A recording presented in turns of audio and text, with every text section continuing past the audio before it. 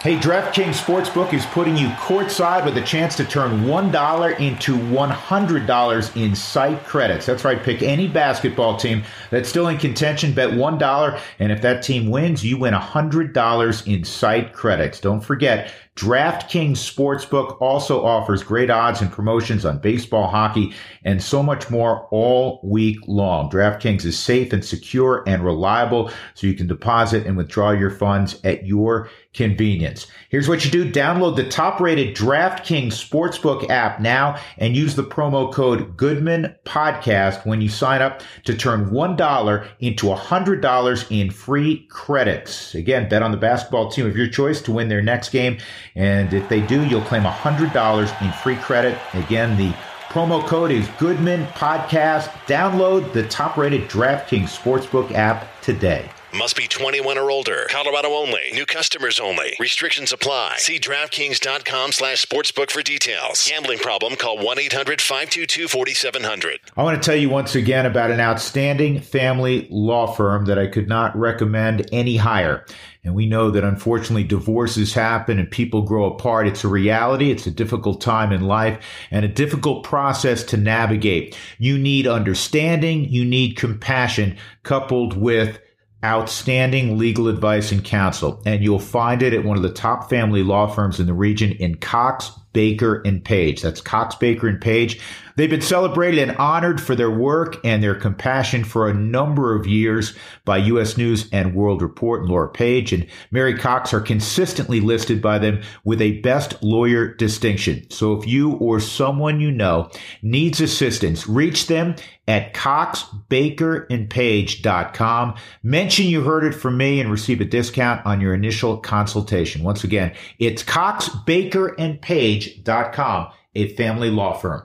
This week on the Drew Goodman Podcast, part 2 of Drew's conversation with Clint Hurdle. There's still love for Colorado. There's so much heartfelt love that my family still has for so many people back there. There's so many people there. I love their manager, Buddy Black. I invited Buddy Black to be the pitching coach in the 2008 All-Star Game based on personal respect and professional respect. Clint breaks down that and Game 163 with the Padres. This is the Drew Goodman Podcast. Welcome in, everybody, as we embark on the next 100 editions, I hope, keep my fingers crossed, of the Drew Goodman Podcast. Last week was show number 100, more with Clint Hurdle. He's always a fascinating interview. We'll get to that in a little bit. A lot happened in the last week, and from a sports standpoint, a lot of it was not good. If you were a fan of the Avalanche or the Nuggets, or as I am, both. Tough week. In fact, the Avalanche, as you know, they go out after winning the first two. They lose 4 straight to the Vegas Knights. First time all year they'd lost 4 in a row. I'm going to get to that in one moment. The Nuggets, as you know, they get swept by the Phoenix Suns in round 2. Here's what I want to talk about with the Avalanche. And I kind of got in a little bit of a Twitter debate in the immediate aftermath of the Game 6 loss for the Avs down in Vegas. And the predominant term I was seeing on social media, and we all know that social media captures everything. And we all know that social media, you know, there's never any outlandish comments there, right? But the number one thought I was seeing, number one word I saw, a descriptive word, was choke. The Avalanche choked. And I took umbrage with that. I debated some of you folks about the use of the term choke. So the Avalanche loss, was it disappointing? Yes. Was it tremendously disappointing? Yes, because I, like many of you, thought they could legitimately win a cup this year. After all, they won the President's Trophy. They had the best record during the regular season, but they did not choke. And I'm going to elaborate on what I started a little bit in that Twitter debate in the immediate aftermath, when everybody was upset and emotions ran at their hottest, if you will. To me, the definition of choking is when you are winning big and you lose to an inferior, this is an important part of it, inferior opponent. I think more often when choke applies, it is usually in an individual sport. You could make a case when Greg Norman led the Masters on the back nine by whatever it was, 5 or 6 or 7 strokes, or maybe it was going into that final round years ago at the Masters, that he choked because he had a big lead and he was the best player in the world basically at that point in time. So you could make that case. If you're up 2-0 against an inferior opponent in tennis and you let it get away, you probably, and the elbow got tight and all of a sudden you were double faulting and making unforced errors at a much higher rate than you normally do, yes, then probably the term choke would apply. However, the Vegas Golden Knights were not an inferior opponent to the Colorado Avalanche. They were a most worthy opponent. The only disappointing thing because of COVID is arguably the 2 best teams in hockey had to play each other in the second round of the tournament as opposed to the conference finals, and one team was going to lose. Lest you forget, yes, the Avalanche won the President's Trophy. You know who tied them in points with 82? Yes, the Vegas Golden Knights. And the Avalanche had the tiebreaker. That's why they won the President's Trophy. You know what the season series was? They played 8 games. 4 wins for the Avalanche, 4 for the Vegas Golden Knights. Vegas was not inferior. This was not a choke job. This was 2 great teams with one getting some breaks, and hockey's always full of breaks, deflections, good breaks, and perhaps you could make a case Vegas had more good breaks than the Avalanche did. I wouldn't debate you on that. But to suggest that the Avalanche choked, that's suggesting they were a much better team. And what I witnessed, the Avalanche were fortunate to win Game 2 because the second and third period, they were dominated by Vegas. And so they got some breaks. Grubauer was fantastic. They win that game. Games 3 and 4, and I know they had a late lead in Game 3 by a goal, but they didn't make the plays to win it. Vegas did. They were dominated in Game 3. Vegas deserved to win Game 3. Vegas absolutely dominated Game 4 and deserved to win that. The Avalanche, who made a habit of outshooting their opponents by 10, 12 shots on average a game during the regular season, they were on the other end of that for a good portion of that series against Vegas. I tip my cap to Jared Bednar and to the Avalanche because they played much better in Game 5. They win Game 5, and they played really well, I thought, in Game 6. But it's hockey. I mean, you don't see blowouts very frequently with the exception of Game 1. And Vegas kind of said, you know what, we're fatigued. We're going to give Marc-Andre Fleury, our goaltender in Game 1, an extra couple of days off, and we'll see what happens. And even if we have to give up a game, we're going to be ready to go in Game 2. That strategy ended up paying off for them. It's tremendously disappointing. Man, I'm sick about it. I thought we were going to have a parade. This is a great Avalanche team and an entertaining Avalanche team. They did not choke, though. They got beat by an outstanding team, one that may end up winning the cup. And I know many of you go, well, I hope that doesn't happen. Actually, I hope it does happen because it'll validate just how good Vegas was. As for knee-jerk reactions, you've heard me perhaps on the radio in the past, and maybe even on this podcast, never a proponent of knee-jerk reaction. Jared Bednar's a really good hockey coach. Jared Bednar has done really good things with the Avalanche. Are you gonna tweak some things? Yes. Do you need to fire the coach? Hell no. Do you need to make wholesale changes based on the outcome of this series against a great opponent? Hell no.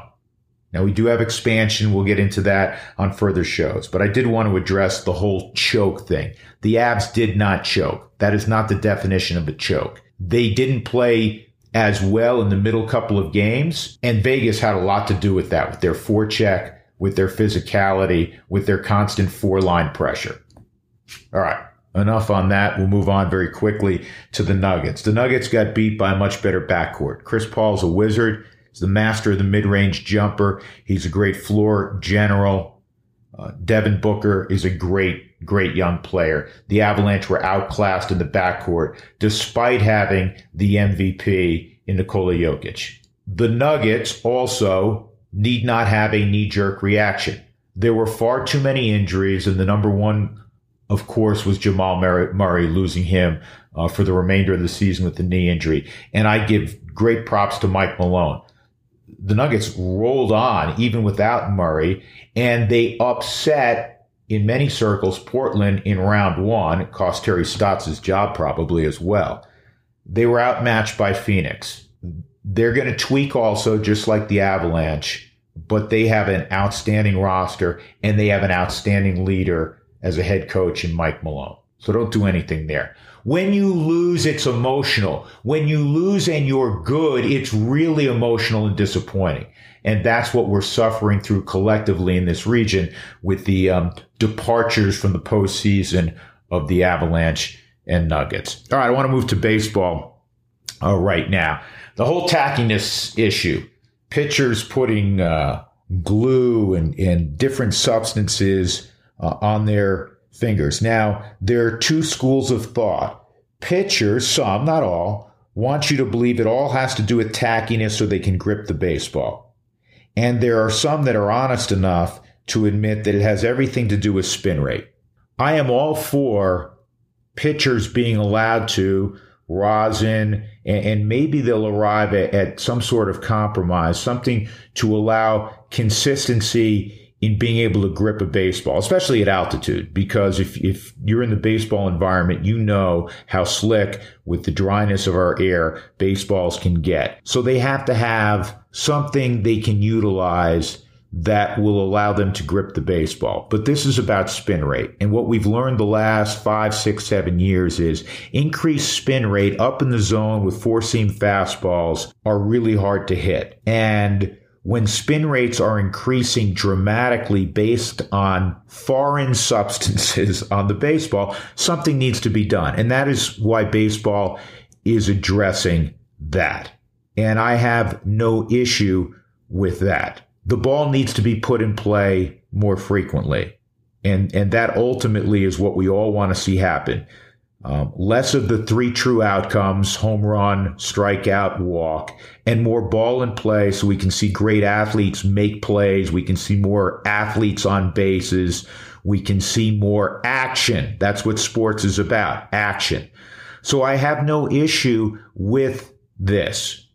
Pitchers will adjust. Really good is still really good. If you're a really good pitcher, you're going to get guys out far more frequently than average pitchers, regardless of what is at your disposal to put on a baseball. I also want this to be pretty clear. This is not the magic elixir that all of a sudden baseball is going to return to the late 90s and offense is going to be more robust.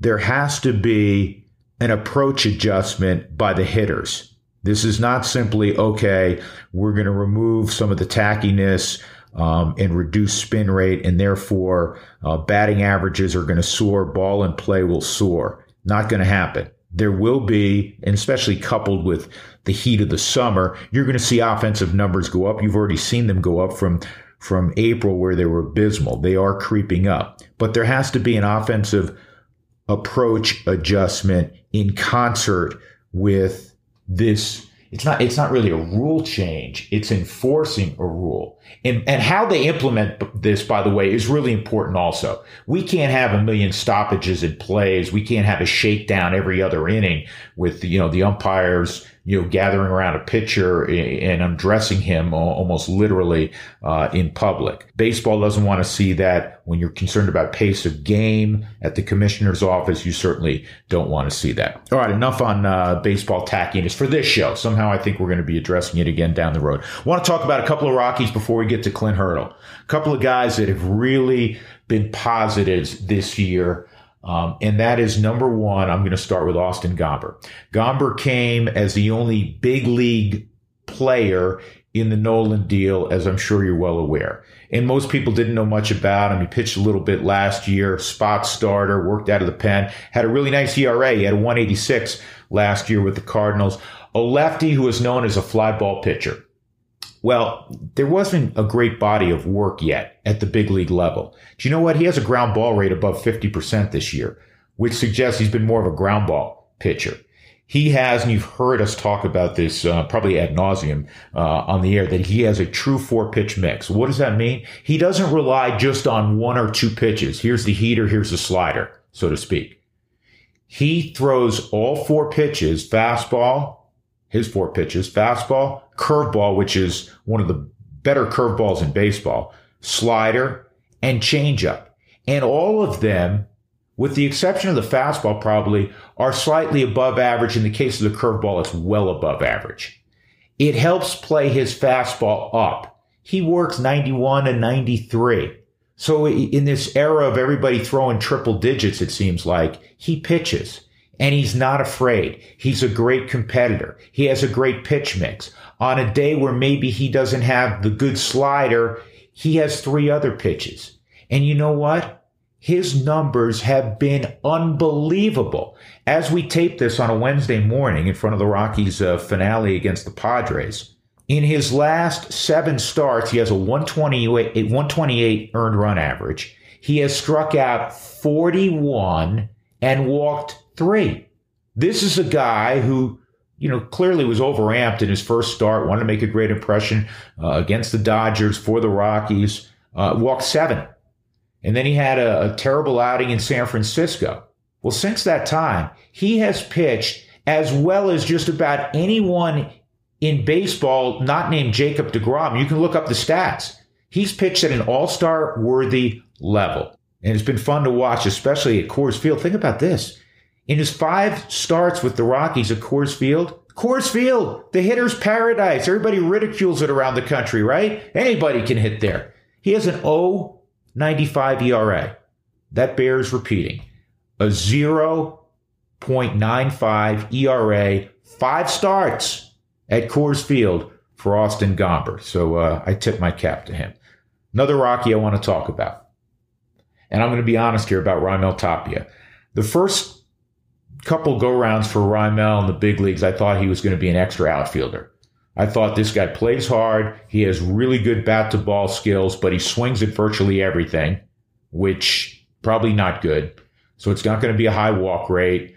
There were issues at times in the outfield, missing cutoff guys, good speed, but sometimes not always making the best decisions on the bases. And he's not alone for a young player. Let me tell you what, Raimel Tapia has really grown on me. I love when he comes up because in this day and age, see the earlier conversation we were having, where the ball is not in play, and we're talking all the time about the high strikeout rate, better than 24% right now. Just a few years ago, it was around 18%. Raimel Tapia puts the ball in play. Raimel Tapia, you can't shift on. We talk about shifts all the time. You can't put 3 on the right side against Raimel Tapia because he hits the ball from pillow to pillow. He'll hit smoke balls down the third base line as he did last night. Go ahead double to give the Rockies a 5-4 lead on their way to an 8-4 win against San Diego. He can pull the baseball. The ball is in play, and he plays with such great energy, such great enthusiasm. I think it's infectious. And for a guy that, doesn't hit the ball over the wall with great regularity, he's got some pop. I mean, he's a strong kid. He's got 5 home runs. This guy, to me, is a joy to watch. And he's grown on me quite a bit. Which gets me to something else. If I'm going to be true to my word, and I've said this, frequently on the podcast and on AT&T as well, that is, this is a season of growth. This is a season where you start to evaluate, really truly evaluate younger service time players, the Garrett Hampsons of the world, even, the Raimel Tapias, Brendan Rodgers, who's been coming on. You've got to give them a chance to grow. It does not happen overnight. It doesn't happen after 50 at-bats or even 150 at-bats. It takes some time. We've seen growth with Garrett Hampson. We've seen significant growth with the aforementioned Raimel Tapia. So I tip my cap as well to Raimel. He's fun to watch. And you know what? If you have 8 or 9 of those guys in your lineup, we talk about the big fly, and yeah, we love watching that. And Ryan McMahon's had a great year, an all-star worthy year. So I'm never going to say, boy, I don't want to see the ball fly over the wall. But if you're watching Raimel take that type of player, up and down your lineup. Ain't nothing wrong with that. That's entertaining. That's ball in play. That's excitement. That's a guy stretching singles into doubles. So I'm all in on that. So again, tip of the cap to Gomber, Tapia, and also Ryan McMahon, because he's been steady. He's hitting the ball over the wall. He's getting big hits. He's had a big Padres series so far. And also, as awful as the Rockies are on the road, they're pretty good at home now. As we tape, they're 22-14. That is one of the best marks, crazy as it may sound, in the National League. Hard to figure, but I like how they play. I like their enthusiasm, and they have pitched beautifully at Coors Field, which makes no sense that they've pitched so much better as a rotation, 3 runs better as a rotation at Coors Field than out on the road. We'll get more into that at a later time. Time to get us, though, to our Ideal Home Loans interview of the week. It's Clint Hurdle, part 2. And I think you'll enjoy it. So here it is, part 2, our Ideal Home Loans interview of the week, the former Rockies skipper, Clint Hurdle. Do you know what? I've never asked you this one. And again, I know how optimistic you are. And the 13th inning and Hairston hits the home run and things look bleak. And from my standpoint, it happened like a million miles an hour. Boom, boom, boom. And there's, Matt sliding into home plate, and Jamie hitting that line drive to right. I've never asked you, though, all of a sudden you got no one out. You have the winning run at third. You have a guy who handles the bat exceptionally well in Jamie. And I know it's more of a collegiate thing. Did you ever think, you know what, we're going to squeeze here? I mean, what was your mindset as you managed that moment, if you will? Well, actually, I started thinking about squeezing when Holiday was at third and Helton was coming up, and I figured I had 10 or 15 seconds to come up with plan B. I know Carroll's on deck. We had double switched earlier in the game, like we'd basically done all that month for Garrett, for defense. And so part of me was saying, yeah, and then I thought back for a quick minute, okay, how many squeeze plays have you put on since you've been a Rocky? So I'm thinking, well, that's not a strength play for us, We had hit this guy so well, so quick. I'm thinking, there I go. If I do that, maybe I'm getting in the way of the game. Why don't you just let the mojo go and let's play?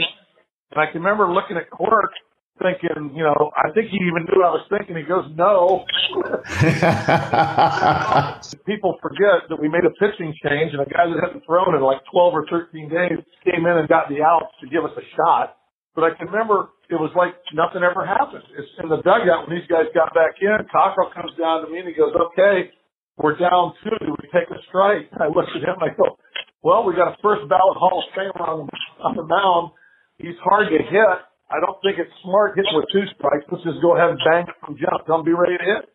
It was kind of cool that, it wasn't cool that we were down 2 and had gone to that place, but then it was kind of cool just the way the guys came in. It was like, all right, so what, now what?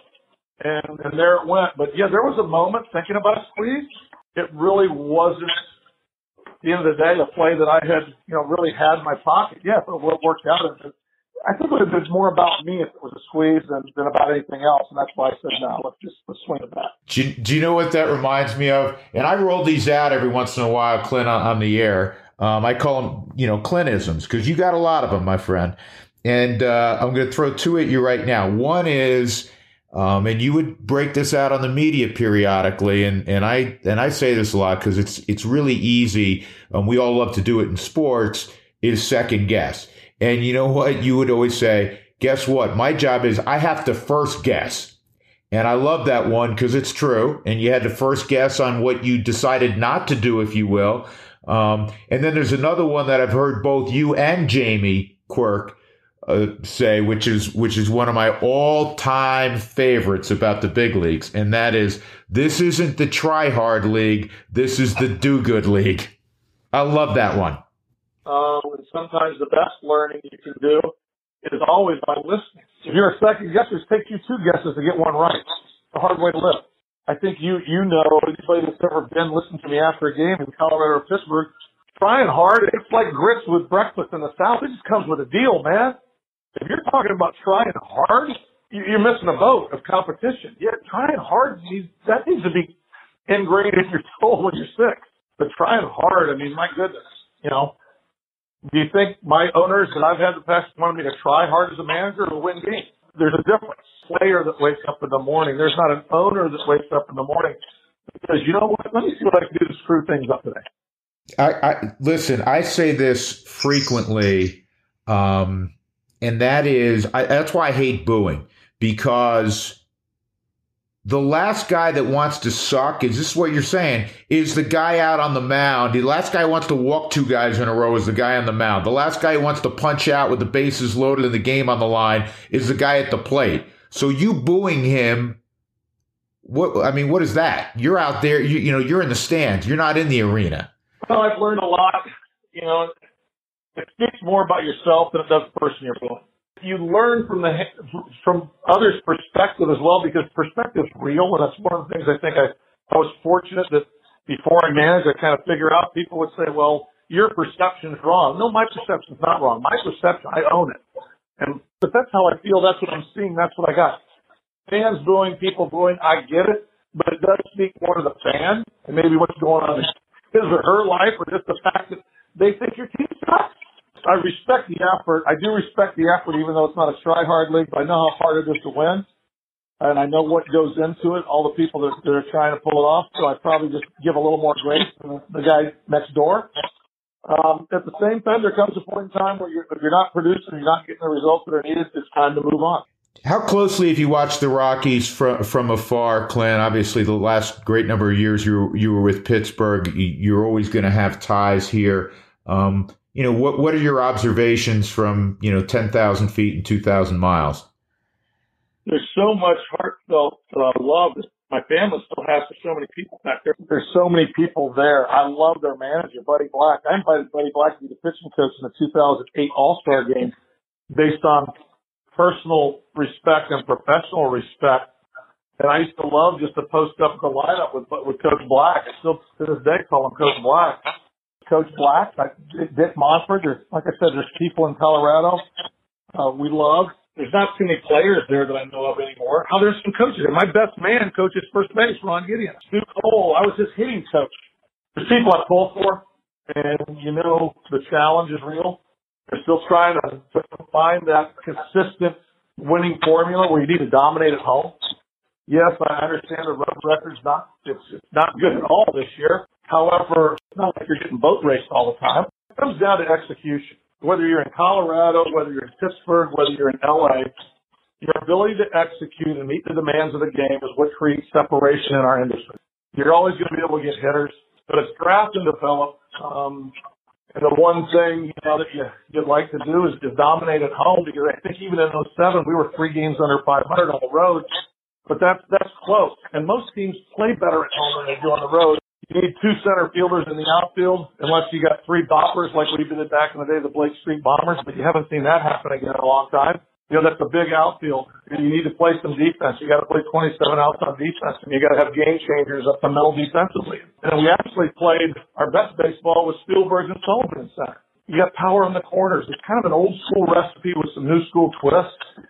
I believe in a hybrid situation. It's not all analytics. The game continues to evolve, and I know for a fact that all 3 of them care. Dick, Greg, and Billy, they care. They're going to put everything they got into winning. And that's why you got to do what you believe in your heart with all your might, because you're going to get second guessed either way. More with the all-time winningest skipper in Rockies history, Clint Hurdle. But first, this for Ideal Home Loans. I tell you about them every week, and I have for a number of years. You can reach them at 303-867-7000. Now, Ideal Home Loans is a direct mortgage lender. What does that mean? Well, this is what it means. They can provide their clients with lower fees, lower rates, and faster closings, all with a level of customer service not found at other mortgage companies. So give them a call today, 303-867-7000. I'm finishing up a refinance right now. Don't wait. Don't waste time. Make sure you give them a holler and start saving money very, very shortly. Again, the phone number is 303-867-7000. It's Ideal Home Loans, Brent Ivinson and his team. They've been in business for more than 20 years. Right here in Colorado. Gotta love it. Ideal Home Loans. Now back to more with Clint Hurdle. Hey, you're going to be in town for the grand opening, if you will, of McGregor Square. And Kelly, I get asked periodically about Kelly, and I say, I don't know if the void was ever filled. And Kelly was truly, he wasn't just president of the Rockies. This is a very unique human being. How do you articulate who Kelly was and the void that has been there now for 11 years? The one thing I was always really appreciative of is for 9 years, I would come back on the visitor's side. And the number of people that would find their way down to say hello before the game as early as 2 o'clock in the afternoon, up until 5 o'clock, 6 o'clock, and then fans outside, there was always a flow of friendship, of love, of support, of thankfulness. Dick would find his way down. Greg would find his way down. Danny, and then even, Jeff Brightish, so many different people.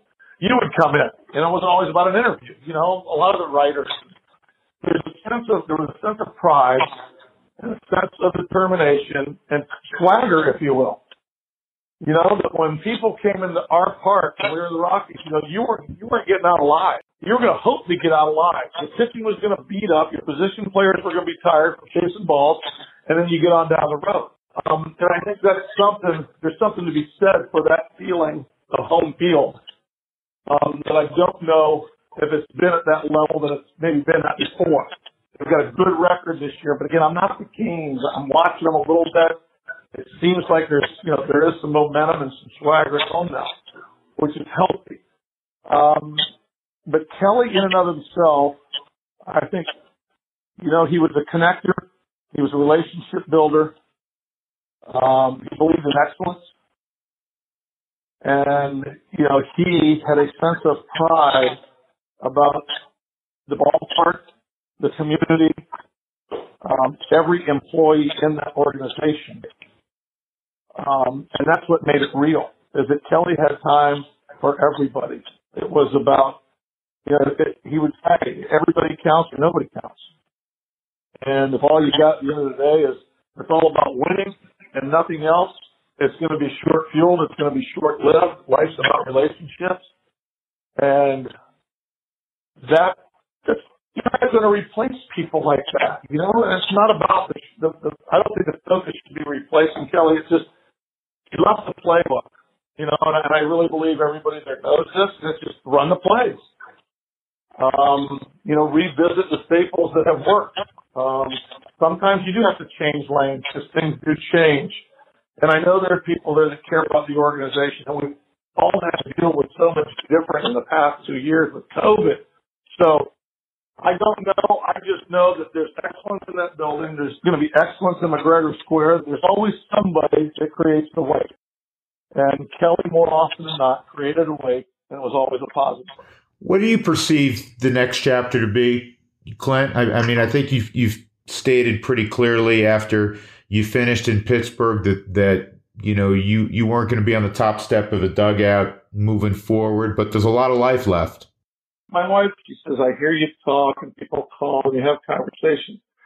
She goes, your most passionate conversations are about baseball. She goes, I hear it in your voice. Because there's a passion for people, there's a passion for leadership, there's a passion for the things that Kelly taught me. I've learned that there are a lot of people, whether it was Frank Toonley or Neil Huntington, and Kyle Stark in Pittsburgh.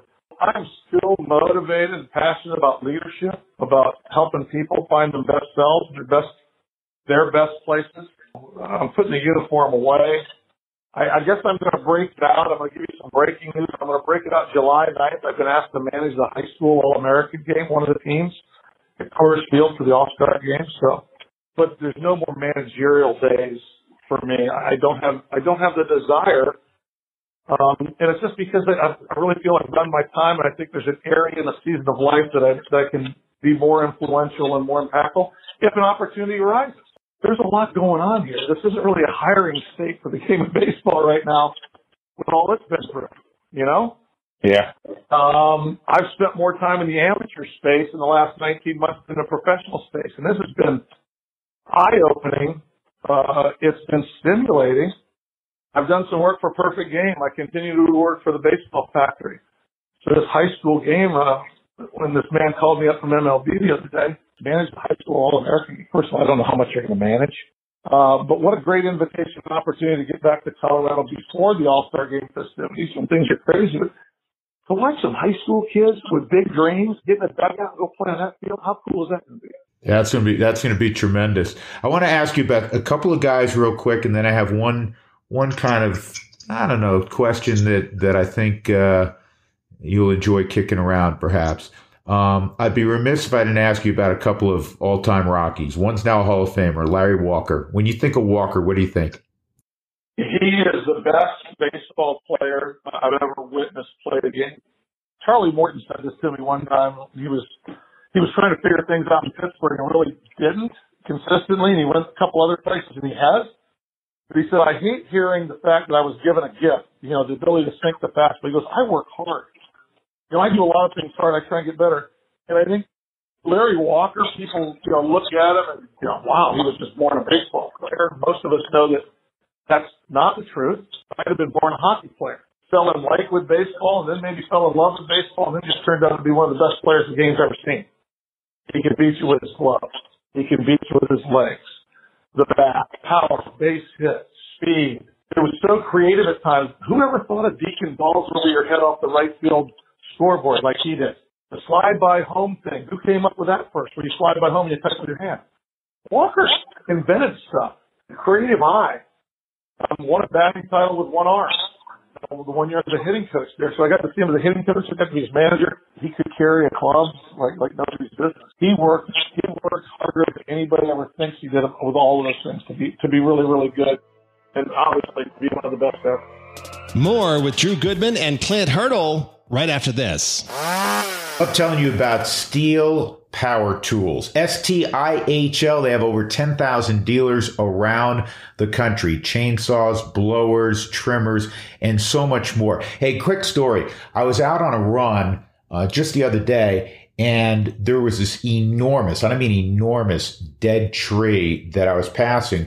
And there was a couple of guys who were going to take down some of the bigger branches so they didn't fall on anyone. And what do I notice? The guy's got an enormous, it's probably too big for your garage. You may not need this, but an enormous steel chainsaw. I don't know. Maybe you do have some big projects that you could use one that big, but they have every size, every possible tool that you could use, and they're the best products out on the market. SteelDealers.com is where you're going to find your local dealer. It's STIHL. Again, steel chainsaws, blowers, trimmers, and so much more. Gas, electric, and battery powered. I have a garage full of them. You should as well. SteelDealers.com. Boyer's Coffee, as you know, it's how I start my day. And I also continue my day with Boyer's Coffee at the Boyer's Cafe on the club level during ball games. Deb's great enough to bring me by a fresh cup every day, and that's what I get. That's what I use to help me get through the first part of the ball game. I love it. They're the legendary Rocky Mountain Roaster. They've been brewed in Colorado since 1965. They're a proud coffee partner of the Colorado Rockies, and they have been for a number of years. Do as I do. I mean, yeah, you can get it at the store, which is easy, but if your life is flying around, you're on the run like so many of us, you know what? Go to BoyersCoffee.com and you'll get coffee shipped straight to your home. That's, again, how I do it. BoyersCoffee.com. So many flavors, so many consistent, great coffees. You have to give them a try. BoyersCoffee.com. Now, back to Drew and Clint Hurdle. I'm going to ask you to retell another story on Helton. And that is, and I can't recall who it was, you'll remember, he had just arrived and he's watching Helton hit, and he's like, Helton's fouling pitches off, the bat's perpendicular, and he said something to you, and he said, "Oh, that's nothing. Wait till both feet leave the ground." Tell that story, Clint. You remember that one. He showed up in Asheville, North Carolina, and he was out of gas, slapping singles to left field, and he's getting beat up inside. I mean, it was hard for him, I think, for what he wanted to be able to do and what he had left in the tank to do. But I just watched the kid I thought had incredible hand-eye coordination, could beat a pitcher with the pitcher's best pitch, he could still get a hit off of. Saw that early. But the fact of the matter was that this guy, more than any other hitter I've ever had, he would rather give up a small body part than waste an at bat. And he had some yogi in him because there were times when all it had to be, you know, they talk about Sandoval, they talk about bad ball hitters. All they had to do was be out of the pitcher's hand, and he'd find a way to get the barrel to it. And sometimes it'd be a funny swing. You know, Dante had that in him a little bit, but Helton, there were times when he would take a swing, and I don't think either foot was off on the ground. This is back in the day where I was hitting coach, outfield coach, and first base coach. And anytime our hitter would take a bad swing in an offensive count, I would get a shot to the ribs. I'd get a backhand, knuckle, or an elbow from Baylor. He was a very strong man. So it became personal with me. Usually the guys, you know, I'd get it from, I'd go and share them. I'd show them my ribs the next day. I got black and said, I'm going to need a flat jacket if you don't start swinging the bat better. But it was Helton one time. He kept saying something. I said, you ain't seen nothing yet, Don. He's got a swing. He's got, neither foot will be on the ground, and he's going to hit a bullet somewhere. Don just broke up laughing in the middle of the game. And I think it was about 2 pitches later that we saw him take a swing, and we went back and looked at it in the videotape. Both feet were off the ground, and he barreled up a ball with the off-field gap. All right, Clint, I'll let you go on this one. We romanticize, those of us that have, you know, spent a good part of our life in baseball. You know my boys, you know we're a baseball family, and we romanticize about the game because we adore it so much, and we draw, as many writers and people who are very eloquent with the language have done for generations. We make metaphors from baseball to life. How appropriate and how much does that resonate with you and how you make your way through your life's journey when you think of baseball and you think of overall the greater importance of, you know, family, et cetera? Well, I've been a baseball purist for years, a traditionalist, if you will.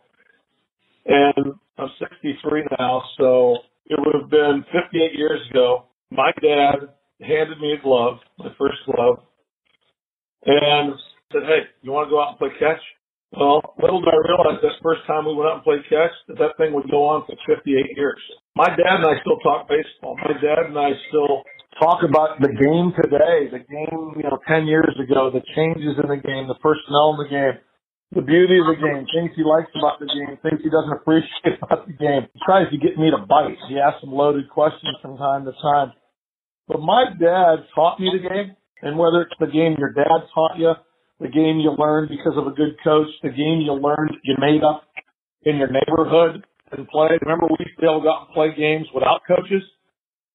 You just figured it out. You picked sides. You played all day. You came home.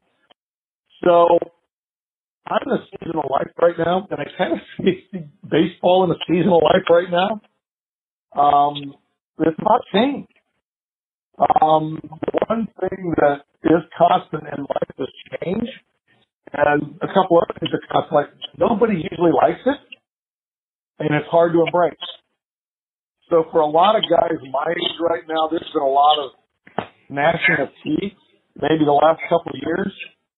I felt the change coming on about 5 years ago with the analytical explosion, and we leveraged it well in Pittsburgh. I learned so much the last 5 years managing about different ways to look at the game, different ways to evaluate the game. And right now, I think there's days where if the game of baseball was an emoji, it'd have a tear. Just because, there seems to be 3 rewards out there. We all talk about it. So, there's a walk, strikeout, there's a homer. There's still a great game. And you've seen some at Coors Field already this year. But you're already seeing some things in the last couple of years that we haven't seen. Strikeout numbers increase every year. Wild pitches and pass ball numbers are larger every year. Hitters are hunting. And, I think, we talk about eliminating the shift. Well, why is that? Because we can't hit? I don't know how much sense that makes. I get twisted on the runner at second. Why do we put a runner at second? Because we can't get him on first. So it comes down to the inability for us to be offensive-minded, to figure things out offensively. Pitching has exploded. However, at the same time, pitching's exploded. It's become about velocity and spin. We got guys hunting spin rates now. We got guys hunting launch angles now. Not everybody, but a lot of them. Technologically, and I don't know this for sure, but with the advancements in technology, we're also got two biggest scandals going on since the steroid area, the HGH area 20 years ago, whatever it was. This sticky stuff on a baseball, you don't think that's a direct correlation to spin rate? You know, so it's monitoring, it's governing. I think we always need to be innovative, always need to be creative. I think the hard part for me right now in baseball, there's two things. Number one, we're eliminating the opportunity for a player to fail more so than ever before. You know, everything's a match. It can be a matchup. Some of the strategies been kicked to the curb because I know I've got a handful of managers that I still talk to that they more or less get handed playbooks. You know, if this happens, you do this. If this happens, you do this. I was fortunate that two places I managed, I can't blame anybody for decisions I make because I made them. Yeah. So we've eliminated the player's ability to fail. And what grows men, women, anybody, what grows you more than failure? We're eliminating an opportunity for players to fail or have great success. You know, because we've got a better matchup, or we've got better numbers we can leverage that we can use. The other hard part, you know, for me is I think baseball, we seem to be more concerned about finding the money than refining and growing the game. I think they go hand in hand, but it's hard to figure out what your fan base is right now. COVID has, you know, wrecked a lot of things, but who is coming to watch? Do they truly not want a 3-hour game? And now we've got a lot of other things going on based on a different generation. And every generation has complained about this generation before. I don't want to be that guy. I just want to be part of the solution if I can be. I don't want to be part of the problem. I'm not going to be a grumpy old man complaining about the game. I mean, there's really good things going on. Some things are great that are going on. But it just seems a lot more top of the mountain, bottom of the valley stuff going on because the batting averages, just some of the numbers. I mean, when's the last time you saw so many crooked numbers throughout a season? Teams scoring 11 in an 18. If you say they can't hit, then why are they hitting? It's because, you know, there's a level of pitching that's not as good in some areas because we're getting kids that are just trying to throw it as hard as they can. I really believe this. Those are just my thoughts. They're not said with angst. They're not said with displeasure. I still watch the game. I still love the game. And I don't go to bed at night worrying about the game. I just said if somebody ever asks me, I'll share my thoughts with them. You know, I was in it for 45 years in youth. And I tried to pay attention. I tried to learn. But at the end of the day, I'm grateful and I'm thankful for the opportunities I had. And, you know, the next time, maybe I'll see you. We'll do when I'm in Denver, the 9th. Do you ever cover high school games? Since you are a high school coach. Yep. You know, the thing that I take away, Clint, and I say this quite a bit, you know, you always have to evolve and the game evolves and you can't bury your head in the sand and say, well, this isn't how it was done. To your point, you don't want to be the grumpy old man. You don't want to be the get off the lawn guy. And I do believe strongly, you know this because we talked about it before, there has to be, you know, a hybrid. You have to welcome new information. You have to embrace information, but you also have to honor the fact that it's not a math equation. The game is played by human beings. The game is played with emotion. The game is played, by people, and they're not robots. And I do think there has to be, you know, the hybrid model that honors both sides. And, you know, we can leave it at that. But I think that's profoundly important moving forward. No, I agree. When you eliminate the heart, you eliminate the human. And I'm not saying that's done everywhere. It's been done in some areas. And you don't have to go any further. Neil and I would have this conversation in Pittsburgh because when you call players pieces, that's when I just want to sit down and share my thoughts with you because they're not pieces unless you're looking at it as a chess game, 30,000 feet up, Game's always easier when you're in the fourth level, but they're not pieces. I understand the terminology, but say what you mean.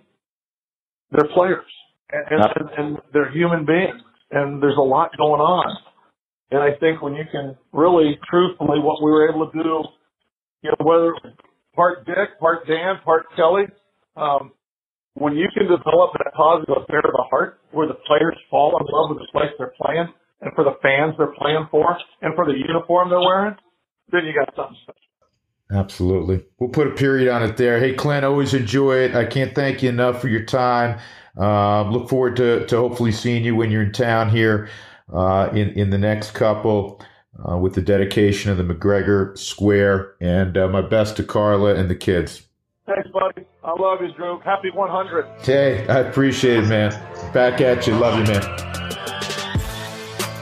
Big thanks, as always, to Clint Hurdle for joining us. I always enjoy my conversations with him, and on a number of subjects. I mean, we've had a lot of subjects, or a lot of conversations, I should say, over the years that have nothing to do with baseball, have to do with reading material, have to do with life. And if, Clint is somehow involved with the organization again, we'll see. But I think that would be a great thing. I really do. Not only the roots here, but creative, innovative, deep thinker, and somebody this community has always embraced, and he's embraced the community. But we'll see what happens. We'll see what happens going forward. A reminder to check out and download the DNVR Rockies podcast with Patrick Lyons and Drew Kreisman. They're my guys. I'm with them every week. They're kind enough to allow me to jump on. And we have great baseball banter and reminisce and talk about the current Rockies and baseball subjects and other stuff as well. It's a fun listen. It's a good listen.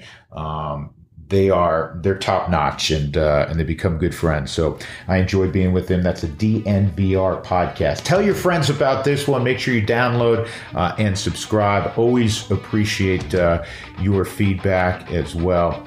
And we'll do it again next week. So stay safe, stay well, and enjoy the next several days, folks. Take care.